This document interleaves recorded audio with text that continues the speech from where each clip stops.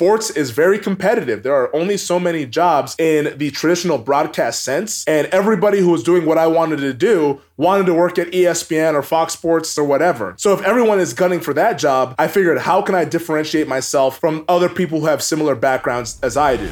Being able to try different things gives you just a little bit of a peek of what that person might be going through versus having the constant fights of on-air people versus production people, you know, which I think makes me a valuable person in my current job.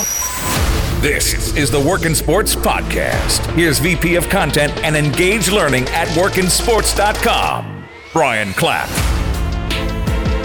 About 3 months ago, our team at iHire, for those of you that don't know, WorkInSports was purchased by iHire a little over a year and a half ago, and it's been an amazing amalgamation of talent. Amalgamation? I haven't used that word in a while. I hope that actually made sense.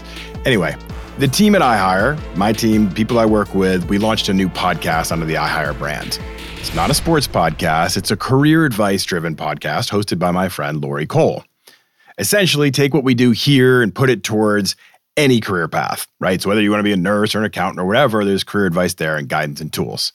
I don't want to get off subject, but we took a lot of time trying to come up with a name. And you go back and forth as a marketing team on concepts that are clever versus clear. Trust me, I'm getting somewhere in this conversation. Don't worry, stick with me. You'll hear this a lot in marketing circles. There's an appetite amongst marketers to be really clever because it's fun and it feels good and it shows off our muscles for how creative and thoughtful we are. But audiences crave clarity. The audience makes quick decisions to invest their time or not. They want to know, what is this about and why should I care? And so you don't have that opportunity unless you're Kevin Durant or you're a lot of ex-players or ESPN even, or some of those other networks that have a huge following. You can probably teeter in that creative world a little bit more because you've already got a lot of brand awareness. Most brands have to focus on clarity versus clever. Look at NPR. Planet Money. Pretty clear what that's about. How I Built This. Pretty clear, a little bit of clever, but pretty clear what that's going to be about. Even ESPN. Baseball Tonight. Pretty clear. Fantasy Focus Football. I wonder what that's about. So anyway, see what I mean? Pretty clear concepts. You know what to expect. You know what you're getting. So we titled our new podcast. It was about 3 months ago that we launched. It's awesome. You should listen to it if you're interested. We titled it Find Your Niche. A career advice podcast. A little clever, but pretty clear too. But this concept of finding your niche always fascinates me and is very relevant for this conversation. How did I figure out that I wanted to work in sports, but then even deeper, that I wanted to do what I'm doing now? How did Becca Jenikoff, who's the Dallas Mavericks social media manager who we had on the podcast a couple weeks ago, how did she figure out that was her path? How did she figure out that I wanted to work in sports, but I also want to work in social media and really figure out that fit? Heck, I have 2 kids in high school right now who we're trying to figure out their niche for. Where do they fit? Where does it make sense? These are hard conversations. I'm sure a lot of you are dealing with that right now. Not only a broad sense, I want to work in sports, but then layer it into, I want to work in sports sales, but I want to work in baseball. And you're trying to find that angle that works for you. So let's discuss today's guest in that context, because I think this concept is very interesting. Femi Abebefe identified that he wanted to work in sports broadcasting. He wanted to do on-camera work, covering sports, which is a dream many of us have. And he did it, growing rapidly over the first 6 years of his career. Bend, Oregon is where he started. Advanced to Spokane, Washington, and then ended up in Seattle, a top 15 market in the first 6 years of his career. That's meteoric growth in our industry. But it wasn't until he declared a niche, a true specialty, that his career took off in new ways. Femi found a passion inside the world of sports broadcasting where he focused even a layer deeper into sports betting. And a whole new world opened up for him. You just get Aladdin vibes? Sorry, I didn't mean that. A whole new... I won't sing. Back on track.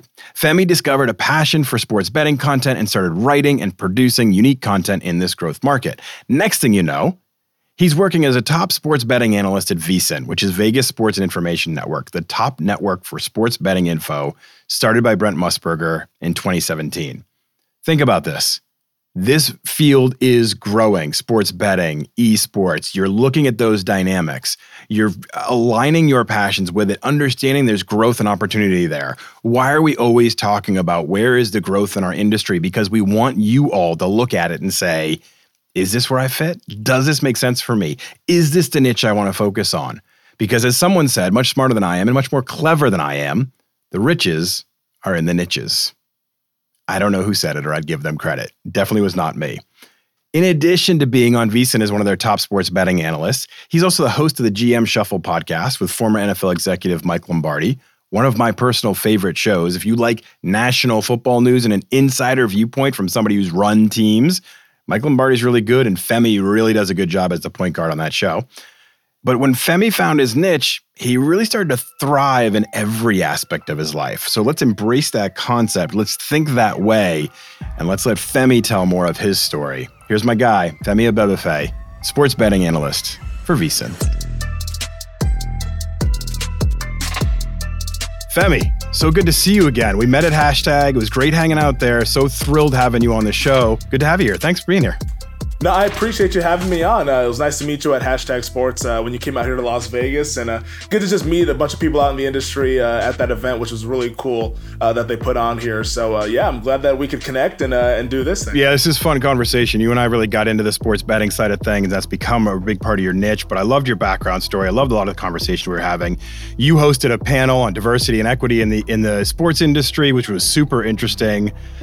So there's just a lot of topics we can really dig into today, but really what I'd like to start with is just understanding a little bit of your journey.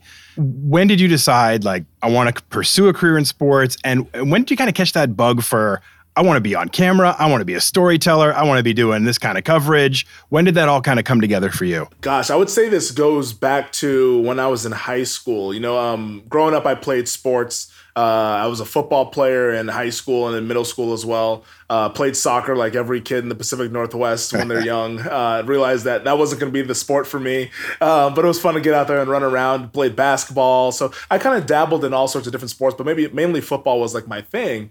And like a lot of kids, wanted to play in college, wanted to play professionally, and then I had to have the come to Jesus moment with myself, probably around my sophomore, junior year of high school, where I was like, you know what, I'm not going to be 6'5", 310 pounds, and I'm not fast enough to run a 4.40. So the NFL is probably not going to come calling for me. So I realized, all right, how do I get to stay in sports and do this for a living without actually playing in sports and being an athlete? So I figured that media was the best way to go about that. And I was always kind of interested in media because I watched a lot of sports at a young age. So I kind of picked up things pretty early and often. And I figured that this was either being a sports writer or a play-by-play person or on TV or whatever, whichever medium it was going to be. I wanted to do something in media because that was a way for me to kind of attach myself to sports, because I didn't want to work a job outside of sports because it's my biggest hobby. And I didn't want to really feel like my job was just like a job and going to 9 to 5, like unfortunately a lot of people do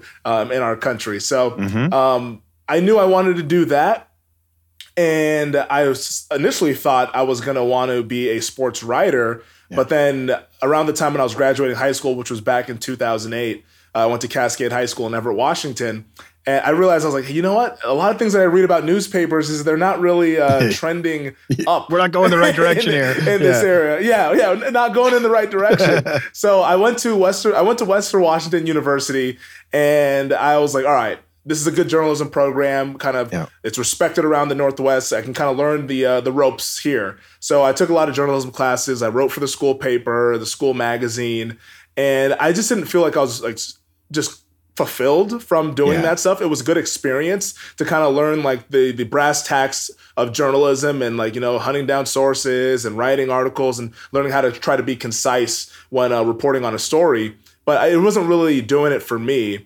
And it really wasn't until probably my junior year of college up at Western Washington to where I stumbled upon a internship, and it was to work for a local non-profit video production company. And it was just kind of teaching the ropes of how to shoot, how to edit, and all these things. And I was like, you know what, that could be interesting. So let me see what this is all about, because maybe broadcast is a way, because Western, they used to have a broadcast path in the journalism program, but they no longer have that now. It's public relations, newspaper editorial, and environmental journalism. So there's no broadcast branch as a part of the journalism program. So I kind of had to go on the beaten path there and like go off on my own to try to figure out how I can get involved in broadcast journalism. So through that internship, which I didn't get credit for, that was just like a thing I did on my own, I was able to learn how to shoot, learn how to edit. And I told the advisor, I was like, hey, I'm really interested in sports. Like would we ever do like some like high school sports games? And luckily enough, she was really digging into that. And we ended up actually doing a play-by-play for high school basketball games that were just around the area, around the Whatcom County area. And I got experience doing play-by-play with that. And then I did that for about a quarter and a half or so. And I kept bugging her. I was like, man, I love doing that. Like, we should create a sports show and all this stuff. And eventually later on in the fall, we launched a sports show. And that's kind of how I was able to build up a reel. And like, that's when I knew that, okay, I think being on camera and talking about sports is what I want to do. It was through those experiences because I wanted to dabble into everything and try to see what my interests were. And when I did that, she pushed me to do it, and I did it just I was interested, but she kind of gave me that encouragement along the way and believed in my talents. And I was like, wow, like maybe this is something that I can actually do for a job and for a living, you know? Yeah. And so getting those experiences to do the sports show, I was anchoring really badly, but I was trying. but we would do the anchoring stuff. We'd go out and shoot. Did you ever go back and watch your old tapes?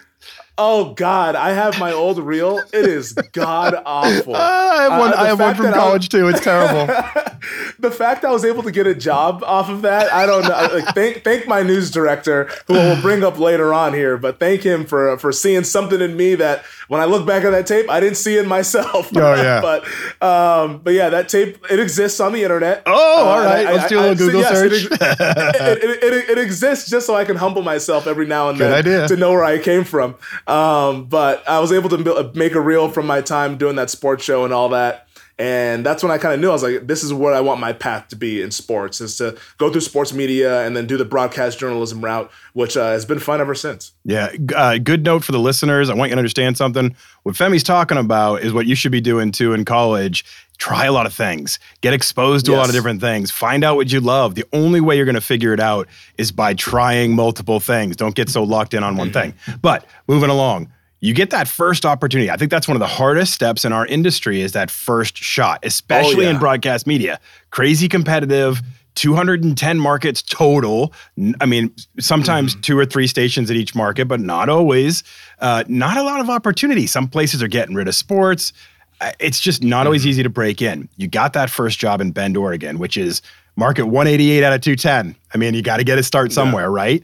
What do you remember about that process, like graduating college and getting that first opportunity? What did you do? What were those conversations like? Dude, it's a grind, Brian. It's a grind to try to get that first job. And I don't want to say this to scare people or anything like that. And I also came from a non-traditional broadcast journalism school, so maybe that kind of made things a little bit more difficult for me because I didn't have an internship that was in an actual newsroom. I couldn't say that, I was going to school at University of Washington and I interned at King 5 or I interned at Cairo 7 or something like that. I didn't have that experience. My internship, which I was appreciative of because it was very hands-on and actually doing the job, but I didn't have that experience of being in a newsroom or people to vouch for me that were already in the industry. So that put me behind it just right off of the bat right there. And I can remember I probably applied to about 120 to 140 different places across the country, it was insane. So just to back it up to when I graduated, it was December of 2012. And I still lived up in Bellingham for 3 more months because my lease wasn't expiring until March of 2013. So I still hung up in Bellingham, was just working and partying probably too much and doing that. But but I finally moved home around March 2013, like late March, early April of 2013. And all I did was I'd wake up, I'd go to the gym, work out, and then for the next about 6 to 8 hours, apply for jobs every single day. And I did that from late April all the way until about August. And there was times where I was like, man, like, is this going to ever happen for me? Should I go should I go to grad school? What should I do? Like what's going on here? And And granted, I also didn't know exactly what types of jobs I should be applying for. And luckily for me, I was able to find a mentor to help me along that path because I was applying to everywhere. Yep. I was like, man, let me see if I can work in Atlanta, Georgia. Yeah. Let me see if I can work here. And I have no experience. And I have that reel that lives on the internet. Right. And I'm sure they're like, what is this person thinking applying for this job? And like you mentioned, sports it's so competitive.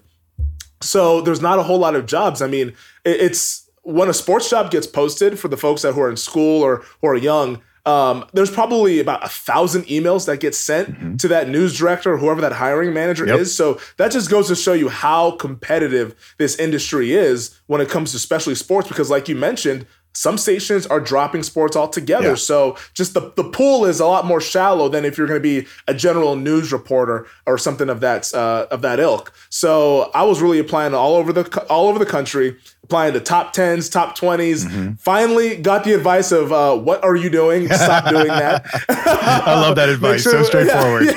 What's wrong with you? Stop doing what you're doing. You're wasting your time and you're wasting their time as well. But I finally started to apply to some smaller markets that were more within reason. And I got a couple nibbles here and there. Did a couple of job interviews. I did one in Helena, Montana. I had another job interview in Medford, Oregon. But it was my job interview in Bend that really was one that clicked.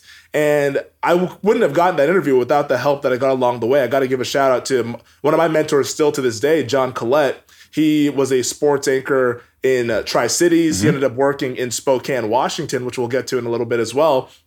But he really took the time to critique my reel and took the time to kind of show me, all right, here's what you can improve on. Here's what they're kind of looking for. Here's how you should structure your resume. Here's how you should structure your cover letter. These are all helpful tips that I just didn't really know because nobody in my family had ever applied for a job in broadcast journalism. So they were giving me tips, but they were more so for other sectors. Right. It wasn't really for what we do. It's very different. So and it's very different. So I was kind of flying blind a little bit. So he really was like helped me along the way. And I kind of keep him posted and keep him updated. And I finally got a news director to believe in me, Lee Anderson.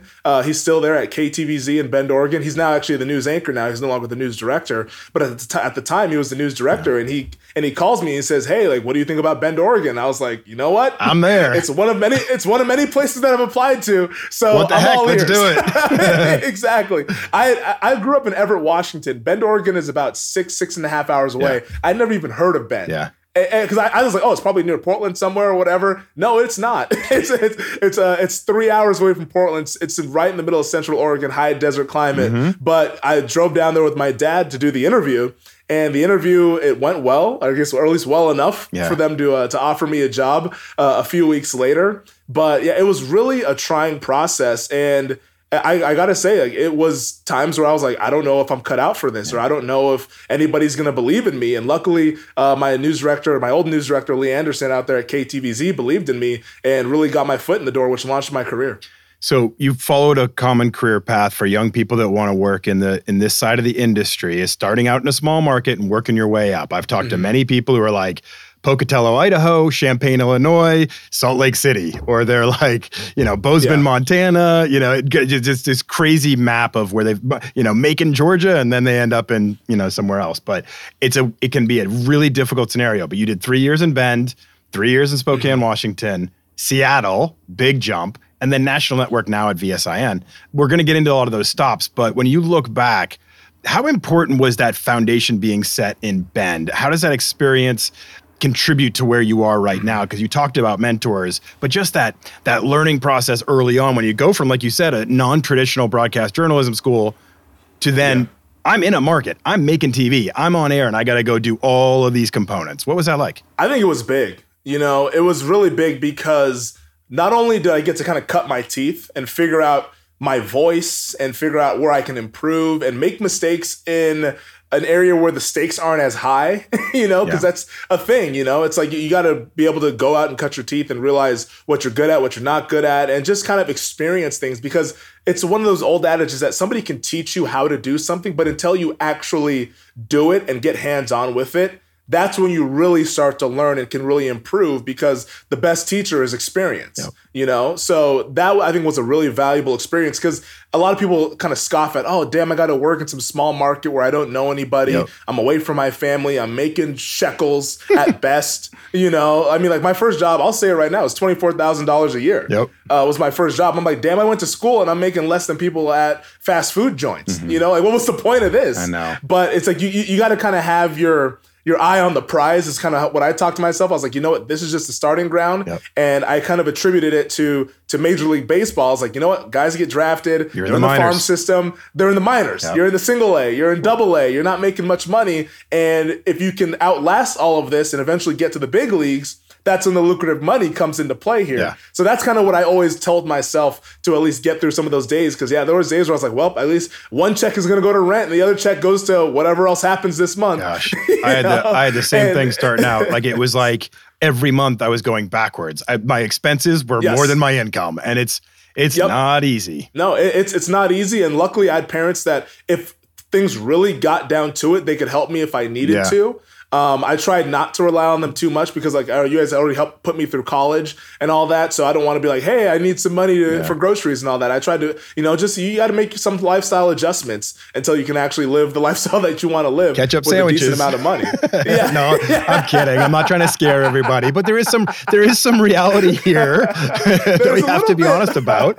It can be a grind, especially that first year. That first year can be really tough, and we're just being honest. It can definitely be a grind, but that stuff aside, I think just the experience, and one of the cool things that my news director did in Bend was that he allowed us to do more stuff, and he allowed us to try a little bit of everything. It almost felt like an internship at times, not just from the pay, but just from us being able to actually try to do different types of things. Like, I did everything at that station other than weather. I produced a newscast. I anchored a newscast. I reported. I was also a sports reporter. I was a photog at one point. Not as my job, but I've just been a photographer. Just like, hey, go out there and shoot this, because part of it what we got to do when it's not as many people on the staff. So I got to try literally everything, and I think it's one of the reasons why I think I'm really empathetic in my current job and in other jobs in the past of what everybody's role is, because for the most part, I've done everyone's role. I know what that person is going through. Oftentimes, I think you see some on-air people that are like, oh, what the hell are the producers really even doing? Or what the hell are the photogs even doing? Or blah, blah, blah. Like, why isn't this? It's like they also have things in their job as well that you might not be aware of. So I think being able to try different things gives you just a little bit of a peek of what that person might be going through. And it just makes you a more well-rounded person on the staff versus having the constant fights of on-air people versus production people, So it was really cool in that regard to get those experiences, which I think makes me a valuable person in my current job and in my jobs in the past working in Spokane and Seattle. It's so true. And the division you're talking about of on-air versus production or editorial is real. And as somebody who was on the production news director side, I mean, I saw a lot of anchors and a lot of reporters who would treat staff terribly. So just to hear that you have that empathy and can kind of have walked in other people's shoes and know what it takes, I think is really important. So let's transition to Seattle, because that's a big market. That's a top 15 market to get into in your first 6 years in the business. I think that's a huge compliment to you. It's also really rare that you get to get your big break in a big market that actually happens to be your hometown area too. Like, those are your teams, you know them, you have that intimacy, that knowledge of them. That's really cool. What was that like as you compare it to Bend and Spokane? I'm imagining tiny budgets, maybe the equipment's a little older, all that kind of stuff. And then you get into KOMO, which is one of the stations in Seattle, and you're like, the lights go on. It's like you got a nice shimmer around it. It's a lot different, I'd imagine. It's a lot different, and it hits you right as you walk into the building of, oh, wow, my news station is right across from the Space Needle, and it's in a really nice palace kind of a facility here. All these bells and whistles are. Yeah, exactly. It's like, damn, I'm not in Spokane anymore. And no shade to Spokane. Like, that was a really important time in my life and stuff like that. I met the love of my life in Spokane, so I wouldn't trade it for anything in the world. But it definitely, the resources you have in Seattle are a lot better than what you have in Bend, Oregon, or in Spokane, Washington. But it was really cool. And like, job stuff aside, I think the most rewarding part of it was just being able to be in the same city that my family was in. because I had gone away, like you mentioned, for 6 years where I was in Bend or I was in Spokane, and they could see some of my stuff online or if I sent them some stuff. But for them to be able to turn the TV on and be able to watch me anchor the 6 o'clock newscast. I was the weekend anchor. So Saturday at 6, we're doing sports, or Sunday night, we're doing it.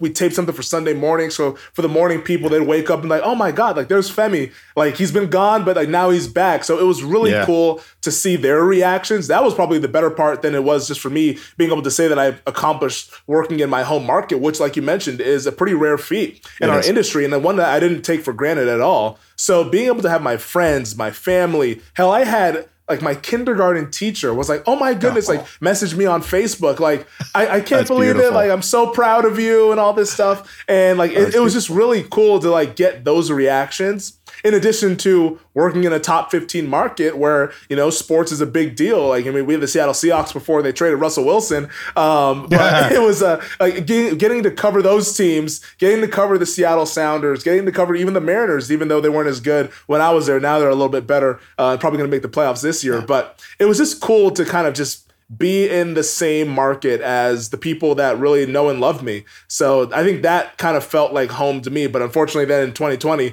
that all changed rather quickly. Yeah. And before we get into that, I have one follow-up in there. Do you feel the pressure? Like, as you're going big market, massive audiences, a lot of people watching, do you ever feel that pressure when the red light goes on? Or do you get into a zone where you're like, I know what I have to do, I block everything else out, and here I am, I'm focused right here at that camera lens. And I just wonder what that introduction is like to that kind of pressure. I don't feel the pressure like when I'm thinking about going to like probably like 5 minutes before the newscast. I don't. I would say probably earlier, maybe in the day or when I first get the job, I definitely do. I'm like, okay, I have to deliver because this is a coveted job. And if I don't live up to expectations, they're going to find someone to replace me. So that definitely, because like we talked about it in the beginning of this, like sports is very competitive. There are a finite amount of jobs at a lot of news stations across the country. Hell, there's top 20 news stations that are cutting their sports departments. So I think it's something that I felt the pressure of. This is a job that if I don't deliver, somebody will replace me. But when I actually get into doing the job, I don't feel it at all because it's this is something that I've been doing. So get the job done. What do we have to accomplish? Boom, boom, boom, boom, boom. All right, let's get the job done.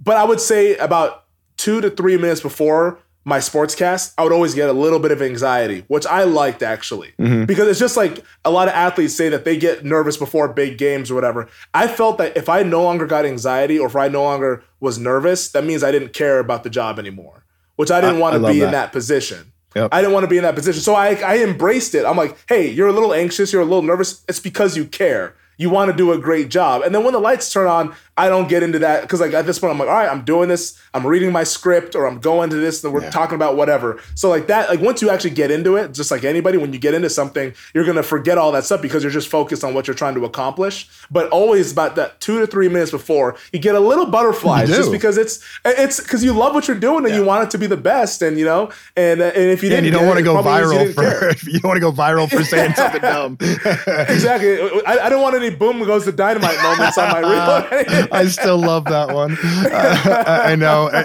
It's funny. So you and I were both hosting panels at Hashtag, and I'm doing this podcast, and you host the GM Shuffle podcast. We'll get into that in a little bit. And I still, we're almost 500 episodes into this.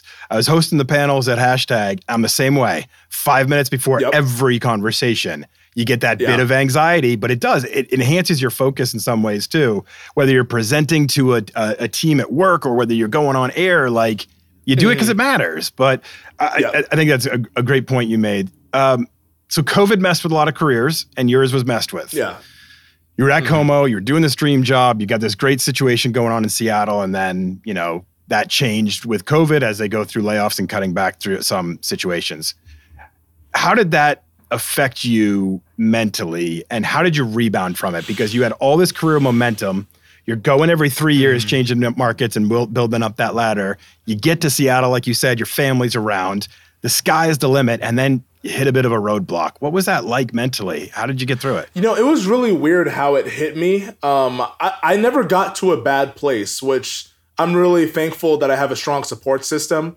like my family, my significant other, like they were really supportive of me saying, hey, you're going to bounce back. But I think the reason why I didn't really get to that bad place might have been because of the pandemic, because I started my job in Seattle in August of 2019. So we go through a full football season. We literally were at spring training covering the Mariners in February 2020. I go from there to a wedding in Minneapolis. I come back from the wedding in Minneapolis. A week later, the world shuts down. The world shuts down. The world shuts down. And COVID happens. So now we're going to work. I'm like, we're remote half the time. I would still go into the station, which felt nice to have a little bit somewhat of normalcy, because I know a lot of people that were working just fully remote. I mean, I couldn't even imagine doing that. I had family members that were doing that, like some that loved it, some that hated it, just depending on how social you are. But at least I knew like things were kind of weird, and I was kind of on edge when especially sports shut down in 2020, because I was like, well, if there's not a ton of stuff for us to cover,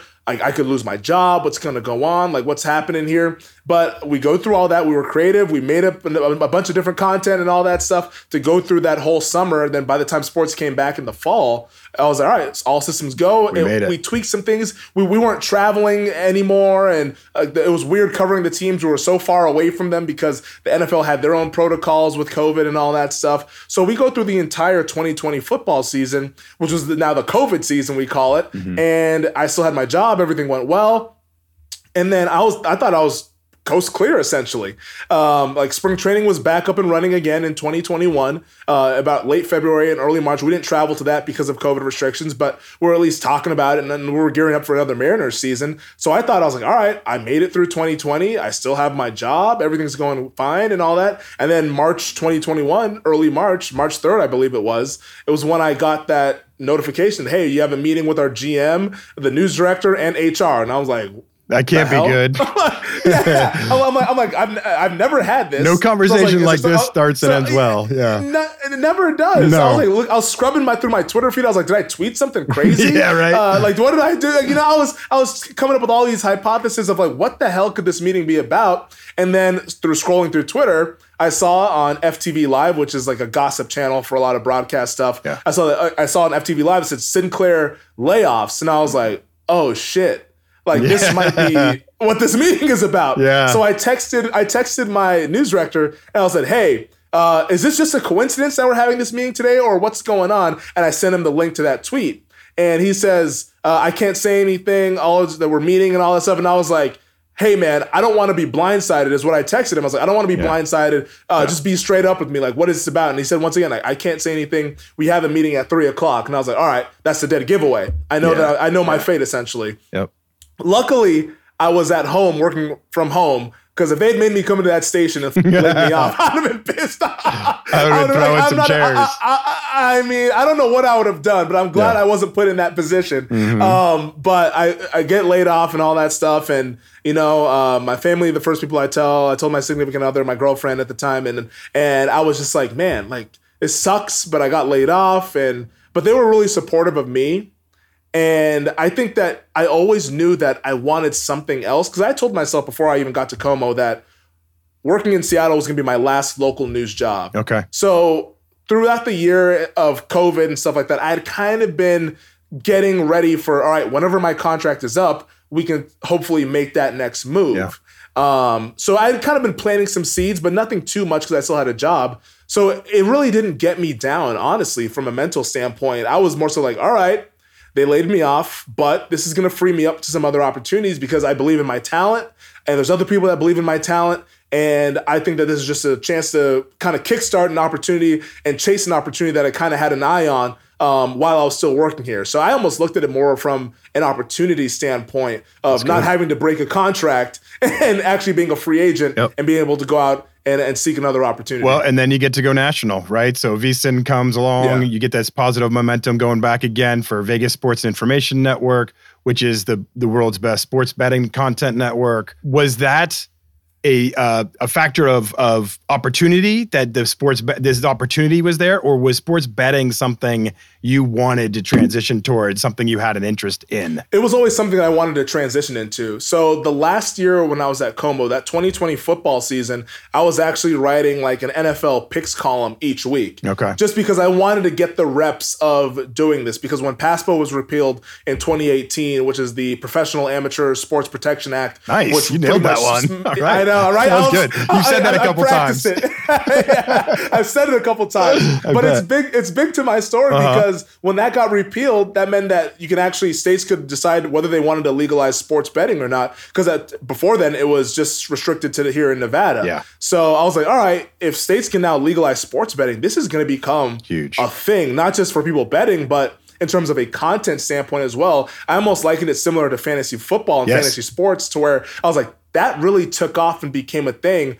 And there's so many content jobs because of fantasy sports. 100%. Sports betting is going to kind of be in a similar fashion. And I felt that I could get a leg up on other broadcast journalists because, like we've said a couple of times on the podcast already, sports is very competitive. There are only so many jobs in the traditional broadcast sense. And everybody who was doing what I wanted to do wanted to work at ESPN or Fox Sports 1 or wanted to work at NBC or CBS or whatever. So if everyone is gunning for that job, I figured, how can I differentiate myself from other people who have similar backgrounds as I do? So I was like, I don't think there's many people with my background who really know sports betting well. So I was like, all right, here's what I'm going to do. I'm going to learn, read, listen, and even start to write my own stuff to try to learn this stuff. And that can give me a leg up. So I did that all through 2020, and I was kind of slow playing it because I knew Washington sports betting was going to launch soon. Good poker term there you're weaving into. I like that. You're slow playing it. I like it. Slow playing it a little bit. It's all part of your betting lexicon now. It is now. I say all these words all the time. I know. I appreciate it. I love it. But I figured that Washington eventually was going to start to launch sports betting, and they actually launched it in the fall of 2021. So right before last football season, I think it was the day before the first game, they officially launched so people can legally place wagers in Washington. So my plan was to introduce sports betting more on air because I'd already done it on the digital side, on the website. And our web guy, he was super open to it because we didn't have a ton of original content from our sports department. So I was like, hey, I'm going to write a weekly column and that'll give us something every Friday that we can push out there. He's like, perfect, cool. So I was like, all right, I've been doing this on the digital side, but now I want to do it on air to build some clips to put together for a reel to maybe shop to networks. Say, hey, I can do all the traditional stuff, but I can also discuss sports betting and all this stuff. So I can be a little bit more versatile than other candidates. So I didn't obviously get the chance to execute that after I got laid off, but because I had all those clips, you had a good plan, and I'd had a couple things, I had a good plan to where now, all right, I can execute this. So I knew that I wanted to do it, and a place like VSiN was always something that I had eyed in the past. I was like, hey, so a place like that would be a good place for me to go and really kind of make my name in this space, because I've already kind of become, people know me as Femi, the broadcast journalist, the sports anchor, but they don't know me as Femi Abebefe, the sports betting host or the sports betting analyst. Yeah. So I would use the clips that I wrote, and then I also tweeted a lot about it. I mean, I got laid off in March of 2021, which if you're ever going to get laid off and you're a sports fan, that's the perfect time to do it. March Madness, baby. You can watch a ton of college basketball, and that's all I did for that first month. I watched a ton. I was like, man, I've always been working during this time, so this is actually cool to kick the feet up. Drown my sorrows in NCAA basketball. Exactly. That's great. And I was tweeting about it constantly, about betting and the games and the different lines and all that stuff. And the program director, John Goulet, here at VSiN, reached out to me because we'd followed each other because I think we had some mutual friends. He reaches out to me and asks, he's like, hey, are you interested in sports betting? And is this something that interests you? And I was like, you know what? Actually, I am. Why, yes, I am. Why, yes, I am. Yeah. And in fact, I'm actually unemployed. So good timing. You can have me. So that kind of kickstarted the whole thing. And I came down here to Vegas in May of 2021 and did a few shows. It was kind of like an audition type of thing. Did a few shows. It went really well. And then about a week later, they offered me the job, and I was like, hey, the rest is history. But it was kind of crazy how it all came together. But the seeds had kind of been planted from early 2020 to where we kind of got up to this point. Definitely different going to a network focused on sports betting versus being an anchor in a local market. What do you like about the VSiN approach and lifestyle and how they go about creating content? What has that been like for you? What do you like about it? I love the live aspect of it to where it's not so, I guess, rigid. Yeah. Like a sportscast isn't a newscast. I can be me. Yeah. And it's not like, hey, here's 3.5 minutes or here's 3 minutes, do your sports stuff. And after that, we're going back to weather. Or we're going back to news. I also like that it's not a situation where there's like a newsroom to where I have to be there starting at like 1:30 or 2 o'clock in the afternoon, and I'm there all the way till about midnight because there's, all right, we got the 5, we got the 6, we got the 11, and all that stuff. I mean, like on my shows at VSiN, it's like, all right, I got one show today, cool. I can do my prep stuff at home. I can go out and do a 3-hour show, and I can come back. And like all that time frame is within like a 5-hour span. Yeah. So the work-life balance is a lot better here at VSiN than it is at local news, because that is the biggest thing why you see a lot of people, I think, leaving the local news industry. Is that work-life balance that is just, it seems like it's either impossible or managers haven't figured out a way to do it with also being able to make a successful product. My guess is that they're short-staffed because they don't want to have as many people on the payroll.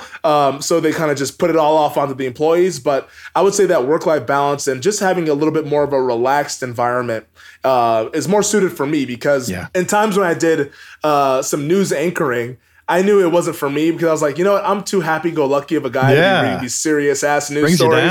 You down. It brings you down. And I knew, I was like, I can't be a news anchor. I can't be a news reporter, just because I don't want that for me. Like, my personality is not that. I smile a lot. I'm always happy. So I was like, all right, I want to talk about some stuff that's just non-serious, because in the main scheme of things, sports is very low on the importance level of our society, I would say. But it's something that a lot of people love and are interested in, because it gives them that kind of break from all the tough stuff that happens in the world. So if they want that content, I'm happy to provide it. It is kind of funny, though, that you do a 3-hour show now, and it's a shorter day than it was when you were doing 3 minutes on KOMO, which I fully know and appreciate. I get it. Been there. I know it's tough to imagine, but it's true. Okay, so one thing I always admire about a lot of the sports betting analysts, much like yourself, I'm, of course, following you on Twitter, and then I've also listened to a lot of your programming. You have to know everything. You have to really know everything, because people want to bet. It's not just betting football. It's betting golf. It's betting Premier League. It's betting everything. How hard is that to feel like you can be an expert in all these different topics that could come up? And that's the thing, is that I don't know if I have to be an expert, but I have to know a little bit of everything. Okay. Just to be able to get stuff from the experts, I guess is how I would put it. Because like you said, like we talk about everything under the sun. Now, in the fall, it's mainly going to be football, because that's what drives a lot of the betting handle. But I saw you tweeting something on Premier League the other day, and I was like, all right, Femi, all right. I do dabble into a little Premier League. I was you're everywhere, man. Especially it's at a perfect time, too. It's usually on the West Coast. It's early in the day, around 9, 10. The latest game is at noon or so. So it always works out. It's a great secondary sport if people on the West Coast want to pick that up, and they haven't already. It's fantastic to wake up and be able to turn on a game. But you do have to know a little bit of everything and kind of just have a general awareness of what's going on. Now, I would say my expertise is definitely in the NFL. It's my first love when I was a kid. I mean, I remember being 5, 6 years old, sitting down with my dad and my brother watching football from 10 a.m. in the morning until 8 o'clock at night. And that was like our Sunday ritual. And that's been our Sunday ritual ever since I moved away. So I'd say NFL is my expertise. But in sports, to where I would say I have blind spots, that's where we rely on bringing on an expert that we have in-house, or we bring a guest on that might know that a little bit more. Because, like you said, we don't want to lie to the audience. And there's people that might want to bet on strictly hockey. Well, guess what? We're going to bring on a hockey guest who knows their stuff. They know the sport, but they know it from a betting angle as well. And that can help us out here to cover that blind spot, because there's just not enough days in the world. Now, we do have some people at the network that know everything, but I mean, it's like, hey, that's also, you have devoted your life entirely to sports. Sports has been a big part of my life, but my life is not devoted entirely to it. 100%. So it's kind of, it's like you have different balances in social life and all that stuff. So where it's not healthy to, in my opinion, to devote your entire life to sports, but some people do, and more power to them. But we definitely try to lean on the experts and the folks who have specialized. We can then bring out that stuff from them where we have a little bit of blind spots. How much pressure is there as the sports betting world? I mean, we see these huge contracts being offered to people to be doing sports betting content. There were always rumors about Adam Schefter trying to get drawn away from ESPN. There's just a lot of activity happening in the sports betting world. How much pressure do you and the rest of the team at VSiN feel like to constantly be innovating, constantly be ahead of the curve, really sticking out for your content? Do you feel that pressure, or is it just more of a, we got a job to do, we've got an audience to build, let's just get after it? Oh, there's definitely pressure just because the market is so saturated. Yeah. I mean, every network imaginable has bought into sports betting content. So that just goes to show you there's so many options for the consumers. And with each state legalizing, which feels like one per month, essentially, there's more people entering the market who might be betting for the first time. And they have so many different options versus when VSiN first launched in 2017. I mean, we're the first ever sports betting network and the first network that really dove into betting. Yeah. ESPN then followed suit in like 2018 around that time and all that stuff. And then FS1, the rest is history. I mean, NBC has their stuff. So yeah, right? Copycats. Copycats. We were first, all right? We were first. We're here first. Remember who was first. Yeah, exactly. But I mean, but everybody has something. So competition is a lot greater than it was back in 2017 when VSiN first launched. So I think there is pressure to try to get some of these newer customers who are getting into sports betting for the first time to try to bring them in and be like, all right, hey, our job is to, I always talk about the 3 prongs of entertain, inform, and educate. And that's what we try to do. And that's at least on my show what I try to do. If I've entertained you and I've made you laugh or I've made you just kind of be entertained, that's cool. If I've informed you on what's going on, we always do that because you've been working a regular job. So here's some information that has happened while you were distracted with your actual job. Yep. And if I've educated you, because I always think like it doesn't just give you something, because a lot of people like picks, but it also teaches you something. Yep. It's the whole like you can give a man a fish, eat for a day, but teach a man to fish, eat for a lifetime or whatever. Yep. We try to teach people how to fish. And like, hey, here's a betting nugget here and there. Here's like a tip that you should look out for in the future. To then maybe if you don't have time to watch us, then you can go about it yourself. But usually when you give people those betting nuggets and those betting tips, they keep coming back because they want more. Exactly. So that's kind of how it works. It's not like, oh, if you teach them how to all bet, then why would they ever come to see you? No, they're going to want more because we're not going to give them everything. It's not going to be like, you keep getting better at it. And then they're going to want to come and hear some other things to help tweak their process along the way. I mean, when I was going through my time of just consuming different sports betting content, I gravitated towards those shows that I felt like, oh, I'm learning something and I'm learning and applying it to betting on sports, which I thought was a cool way to kind of immerse myself into the space of, okay, I should bet on this stuff as well. And not like betting like the rent money or anything like that, just kind of just casual money that I might have. If I bet on it, I can actually be in it and learn it and know what people are going through and be more relatable as a content provider in this space here. So I really gravitated towards shows that always kind of taught me little things along the way. And that's how I learned this space. And there's shows that I still watch to this day, even though I have my own show. I'll still watch other shows just to see, like, hey, like, what do they got going on? Or just to kind of see different opinions in the space. Not as much now to learn anymore, but just to kind of just see different opinions. But I really think that those types of shows that teach you something always bring you back for more because you feel like you're actually learning, which a lot of people love to do. You like to learn, you love to be entertained, and you like to be informed. I think that's such a smart attitude because I was one of the panels that I hosted at Hashtag when we were there was on Web3 and NFTs and all this really cutting edge innovative stuff. And I remember asking the panel, like, how important is it for you to constantly be educating the audience? And they looked at me a little bit stunned. And I'm like, no, really, the more you teach them, the more likely they are to embrace it. So I think your attitude towards trying to teach and inform and grow is like a long-term plan that will help guys get audience back and forth all the time. You also host a podcast. We've talked about that a little bit. We've hinted to it a little bit, the GM Shuffle with Michael Lombardi. I love listening to you guys. I think you're great together. You have a really good on-air chemistry. I appreciate that. Yeah, no, I pick up on that stuff. I mean, I've been doing this for a while too, and I like your chemistry a lot. What do you like about that particular format, and how does that compare to your other work? How do you approach it differently, let's say? Oh, I love it because it allows me to nerd out on football. Yeah, right? I know. It's like before the sports betting, before all that stuff, I was a football fan to my core, and it's cool to pick the brain of somebody who has worked multiple decades in the NFL. I mean, Michael Lombardi worked closely with Bill Walsh, Bill Belichick.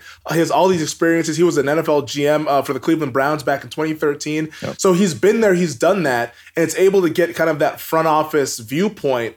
As for me, as a fan who's never really been in it, I can get that viewpoint from somebody who's been in the front office. So it's really awesome. And our show, which is presented by DraftKings and VSiN, but it's not really like a betting show. Yeah. Like we'll talk about betting a little bit once we actually get to the games, but a lot of it is about how these kind of daily NFL news and notes apply to team building, which I think is really interesting. I think interests a lot of NFL people. So my role as the host of that show is to kind of, I'll chime in with my opinion a little bit, but a lot of it is just to kind of ask questions that a lot of average fans would have if they got a chance to talk to a general manager. That's kind of how I think about the show. It's like, hey, if so-and-so on the street wanted to ask a GM a question, what would they want to ask? Yep. And oftentimes my questions are the same as the person on the street. And it's just like, hey, what did you think of this? And what did you think of that? Or this, what does this actually mean? Why did this happen? Why did this team go about it this way? All those types of questions that Michael would know because he has that experience, I think makes for a really, really fun podcast. And like I said, NFL is my favorite sport. I could talk about it 365 days out of the year, So it's no better way to do it. I think it's been a match made in heaven. I was bugging the guys here at VSiN. I was like, hey, I want a football podcast. Like we should do something. Yeah. And lo and behold, it was perfect timing because pretty good one. They were just about to acquire Michael's podcast. They're like, hey, do you want to host it? And I was like, hell yeah, let's go. Wow, timing is on your side. I love it. It is one of my favorites. Man. I'm not just saying that because you're on here, because I do think that I like that approach. I like that knowledge of like, you have a lot of football knowledge, but also you ask questions in a way to him that as a fan, you're listening, you're like, yeah, that's what I'm wondering too, So it just gets into a really good conversation. Everybody listening to this podcast should subscribe to that podcast. Yes. We'll finish up with this. You've done reporting in big and small markets. You've done editing. You've done streaming. You've done podcasting. You've done a lot of everything. As you think about advice we could share to the next generation, I think versatility has been one of your big keys. What do you think you would want to share with the next generation and say, hey, from my journey, this is what I've learned, and this is something I think is important for you as you get started on your journey? I would say the number one thing I would give advice for the younger generation is to be yourself. Regardless what you do in this business, always be yourself, because whether you think so or not, the audience can tell if you're trying to play a role versus actually being authentic. I mean, one of my favorite compliments I always got from being in local news back when people would email into to stations about, oh, why is this, or what's going on here? But we'd get viewers that say, oh, we love Femi because he's just so fun to watch because he seems like he's authentic. Yeah. And when they would meet me out, especially in Bend, Oregon, it's a very small town, so I oftentimes would run into viewers, run into the grocery store, or getting gas or whatever, and they'd be like, "Hey, like you're exactly how you are on TV." I was like, "Yeah, I mean, I'm not playing a character, right? I go on there and I'm myself, and I only know how to be myself. Authenticity is key, and that can set you apart because whether you think it or not, nobody out there is like you. Unless you have a twin, there's nobody out there that's like you out there. So it's like authenticity and tap into what makes you unique. I think that's a really important thing for a lot of up and coming broadcasters, and also like versatility and just. I'm of the mindset that always try something one time, and if you don't like it, then you can at least have an informed decision of saying no. Like I early on in the career. There's going to be things that you say yes to that you don't want to say yes to, but maybe it opens a door for you in another path. Always say yes as far as I'm concerned when you're young and starting out. And if you say yes, you do it, you don't like it, you now know that you don't like it, and you can cross that off for things that you don't want to do. So I would always say keep an open mind and say yes, but authenticity is key. Keep an open mind early on in your career, and also just be a positive person. People like being around people who are positive. If you're a shit talker or a gossiper, that stuff gets around because this is a very small industry. It is. And you can very easily get a bad rap of, oh, that person is a gossiper, I don't want them in my newsroom. I remember when I was working in Spokane, our station manager, John Fritz, the best boss I've ever had, he would really put an emphasis on culture in our sports department. And he was like, I want the sports department to have a good culture that's positive and not divisive and cancerous. And there was times where he's like, yeah, that person is really good, but I heard really bad things about their personality or really bad things about who they are in terms of just like their overall morale of a team. Like they're just not team players. So I didn't want them on. Like they can be the next, whoever. Yeah. But if they have shit personalities, I don't want to bring them in because I don't want that for our culture. So being a person that people like to be around, I think is a big, big deal because, just think about it from your own perspective. Do you like to hang around people who are cancerous? No. So nope. Why do you think they're going to hire people like that? Yep. So unless you are the top 0.01% of the industry, it's tough. And just don't be that person because people like to be around people who are positive. So those are probably the three pieces of advice, I should say, that I would give out to the younger generation. I think it's incredible advice, and everybody should really listen to it and put it into action because you're right. You want to work with people where you're having fun with them. You can talking a little bit of smack over sports is totally acceptable, but keep it fun, fine. Keep it light, be a smiler at work. Yeah. Like this is, it's a good place to be. So Femi, this is awesome. I already told everybody about the GM Shuffle. Where can everybody tune into your shows on VSiN? How can people tune in and get to see what you're up to? So if you go to the VSiN Best Bets podcast is a great way to see all the shows in the feed, or you can go to VSiN.com.